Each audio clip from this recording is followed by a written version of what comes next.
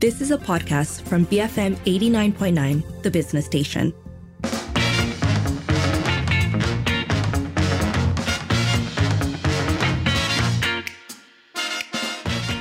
It is 5:07 and you're listening to the evening edition with Lynn and Sharmila.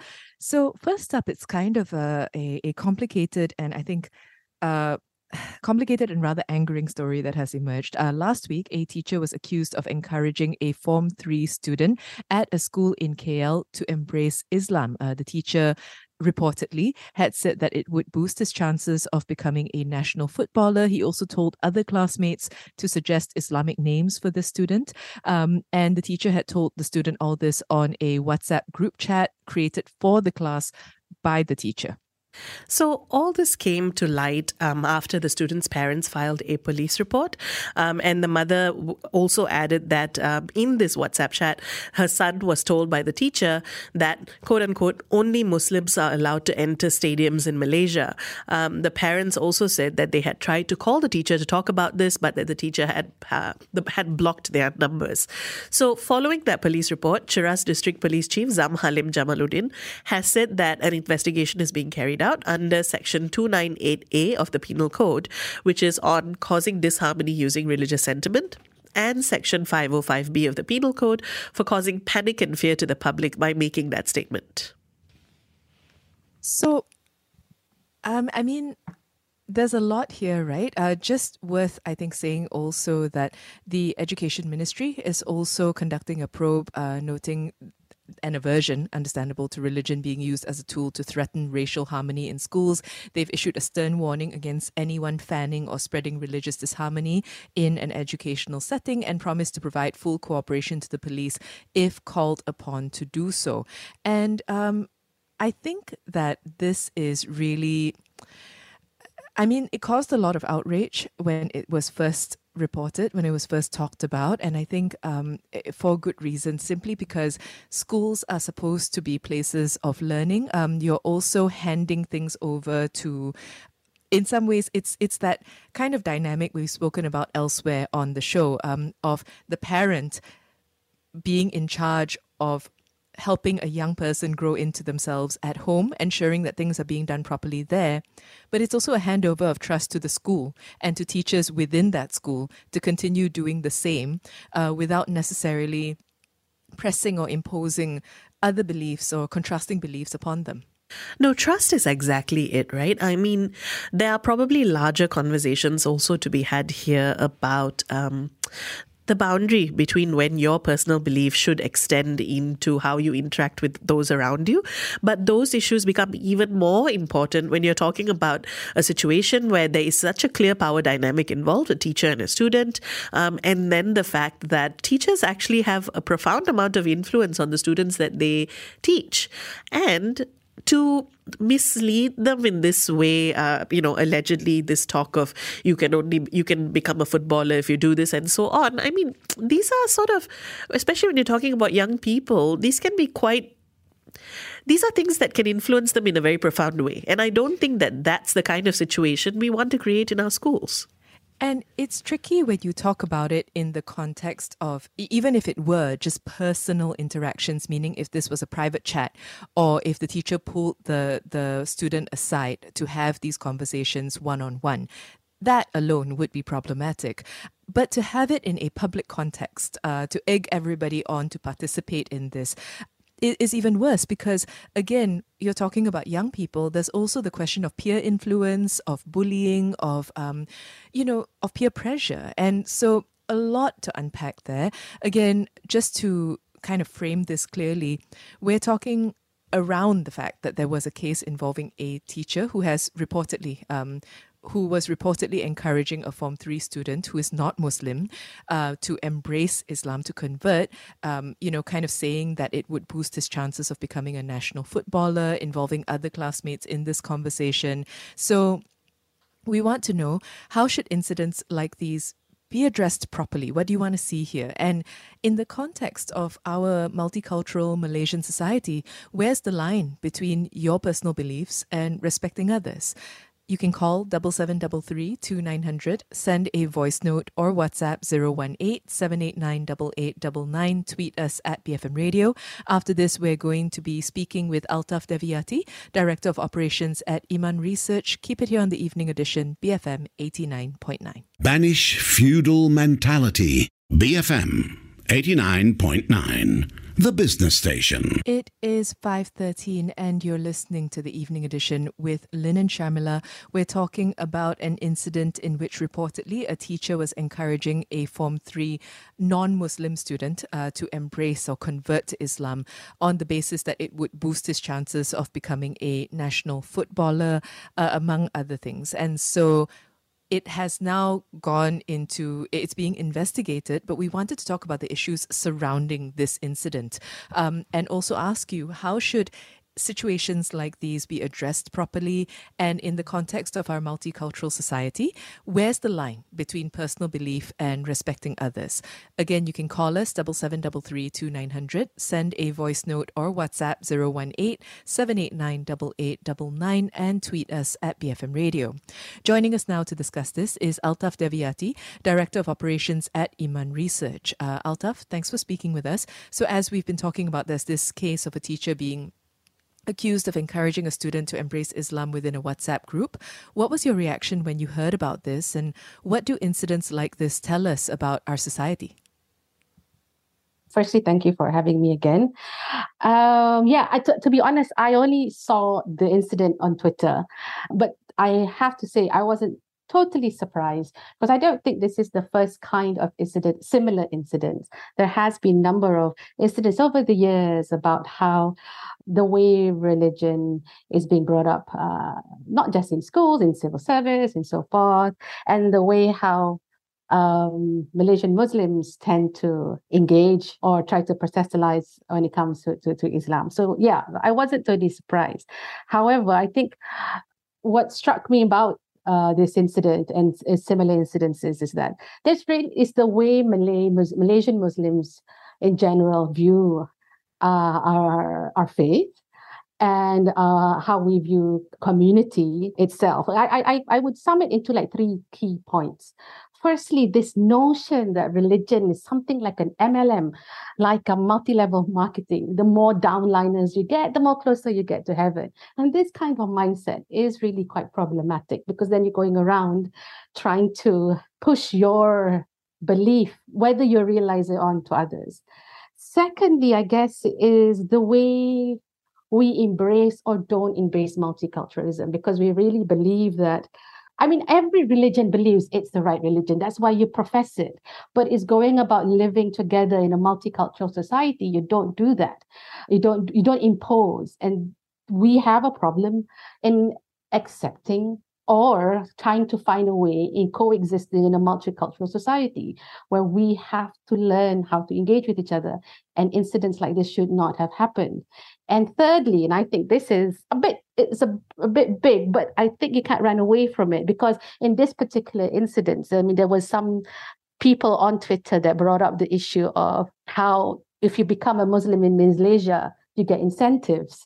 And this is the problem with our quota system, where Islam is equated to being Malay, and then if you convert, there are incentives to this. And this goes just beyond school. It goes even in civil service and so on.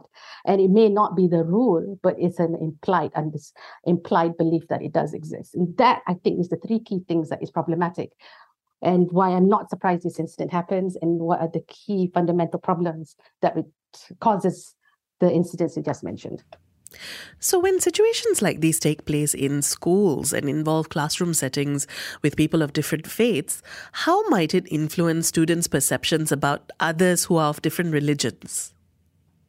Exactly. This is the problem, because you're talking about children, minors who are still at the age where it's where you absorb everything and learn to not only find ways to be the best of yourself, but also in learning to engage with others, in engaging people of different backgrounds. So if this happens at the level of school, and already at that age, you're inculcating this kind of mindset, it will only make matters worse as they leave school. because then what kind of society are you preparing? We like to say that in school is where we're nurturing society.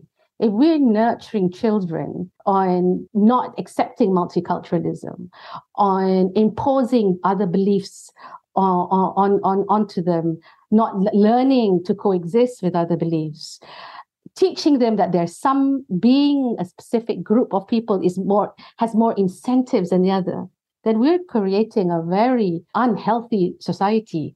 And we're actually also teaching children to, one of it, lack empathy. So forget about tolerance.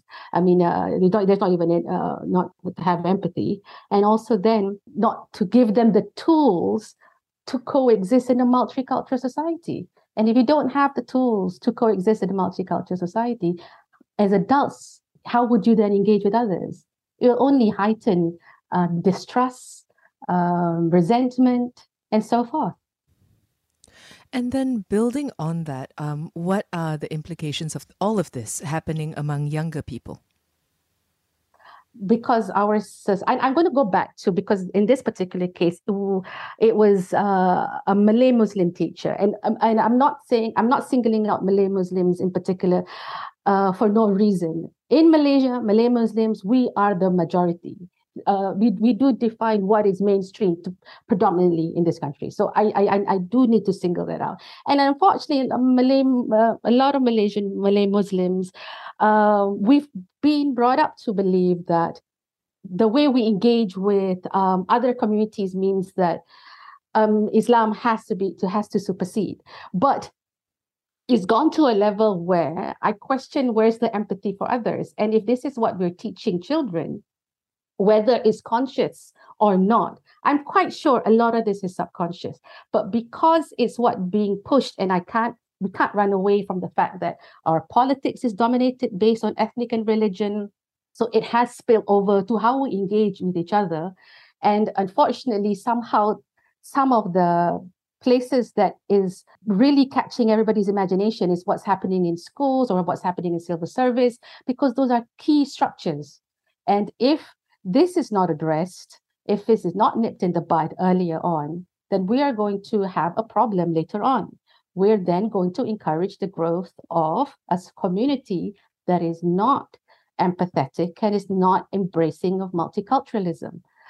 The problem is also people assume that when you embrace multiculturalism, and again, I'm speaking this as a Malay Muslim, it means we drop our Islamness, which is not true. Islam is very much in support of multiculturalism. Our whole historic history, our religious history promotes it.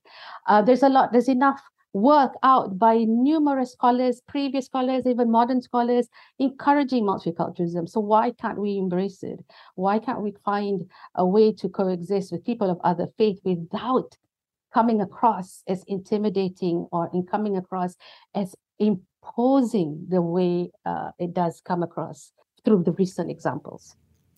So what role do teachers and schools have in educating children about respecting other people's faith, other people's religions? That's a really good question, because I think it boils down, because I'm quite sure it's not the national policy. It boils down in how do we carry out ourselves as people of authority or people as teachers. I mean, teachers are highly respected in schools. I think one key thing that we need to bring back to school, and this may go missing along the way because of how our schools now are just so focused in achieving certain grades, achieving exam orientated, is that the school is not just about getting A's. It is about learning to live in society and a learning to engage people of difference, because that is where most children engage with other people for the first time. It's not at home. At home is where you are with your own family and in your most comfort zone. School should be a safe place for you to explore and learn to live with others. So teachers need to be not only prepared, but to be equipped to engage on issues of multiculturalism. I'm going to stress this again. Multiculturalism is key, because once you have the respect of seeing people of different faith or different ethnicity. It's not about just saying it, but how you go about discussing in class, engaging in the differences between your students.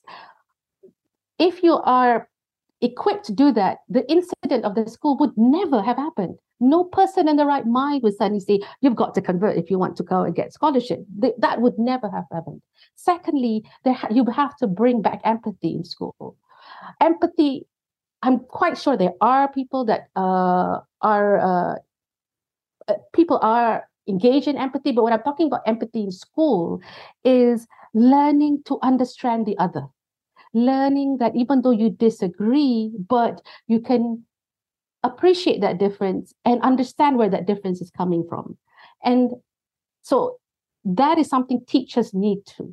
Whether the question is are the teachers today equipped for that or not? What is happening in schools? Are they just overwhelmed with a lot of administrative or situations? That I cannot comment. I'm not a teacher myself, but definitely enough comments keep coming up from parents and from students where they are questioning how why schools are not a safe place to learn about multiculturalism is enough for me to question whether teachers today are as equipped or not. So this is a question that we're putting to everybody, and we wanted to ask you also. When it comes to living peacefully in a multi-religious society, where's the line between personal beliefs and respecting others, and what is behind the mindset to cross that line? That's a good one. I think when people are so entrenched with the belief that we are right, we are so forceful in trying to put that forward. What we forget that not everybody sees the same view as us. And when it comes to religion, it's about faith. How much can you impose your faith towards the other? We do need to learn that there are going to be differences and accept that we're just not going to agree. The thing is, people seem to think that it's so bad to disagree. In actual fact, there's nothing wrong. Certain things we will always have a disagreement. So it's learning to live with disagreement and saying that it's okay because you still respect each other. That's your faith, that's your culture, and mine's different. I guess the line that we should really look at is it should not victimize anyone. So if if what you're pushing for will victimize somebody or someone, then that's a red line for me. Nobody should be victimized for disagreeing. So to me, I guess that's the key red line. Whatever your beliefs or other people's beliefs, it should not victimize people. Once it starts victimizing, there's something that's really wrong. And the problem is that sometimes people don't realize there's victimizing because they're so entrenched in a belief or because the system encourages it. So that's also another thing. We should question whether the system, which gives advantage to certain groups, is victimizing others. And for me, if there is a victim, it's everybody's duty to point that out. This feels like it shouldn't have to be said anymore. And yet we do see these moments every day that remind us that we all need reminders. Why is it important as a society and nation to respect each other by not imposing personal beliefs and views onto others? Even if we are not a multicultural society, which we are, the only way we're going to find a way to live peacefully and harmoniously, at the same time grow and develop together, is if there is respect for each other. And this respect has to go beyond cliched respect of Kongsi Raya or things like that. It means giving room for growth for everyone, room for growth within their own differences. Not having a very superior view just because we are a majority or we are from a more affluent or so-called background. So the bottom line is in this context, when it comes to multiculturalism, is equal respect to all multicultures and faith that goes beyond tokenistic approach. It's more than just getting to celebrate together certain festivals. but it's allowing other groups to also flourish and share their views and allow them to grow within their group without having to assimilate into a bigger group. Assimilation is not healthy. Integration is definitely key for growth. So we should all integrate into a Malaysian society without leaving our own beliefs and ethnic groups and so forth.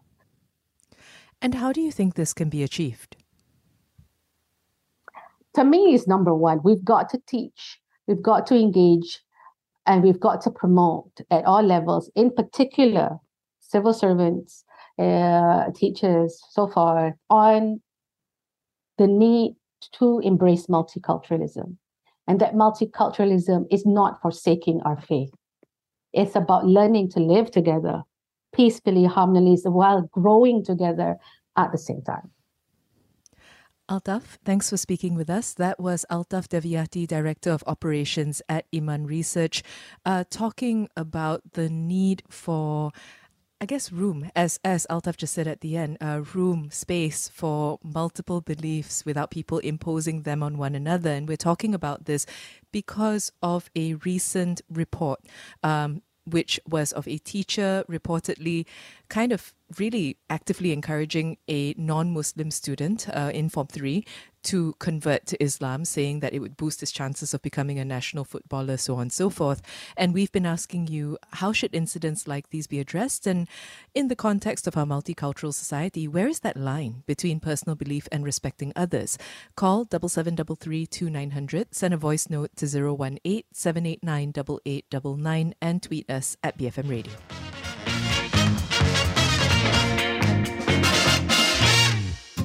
You have been listening to a podcast from BFM 89.9, the business station.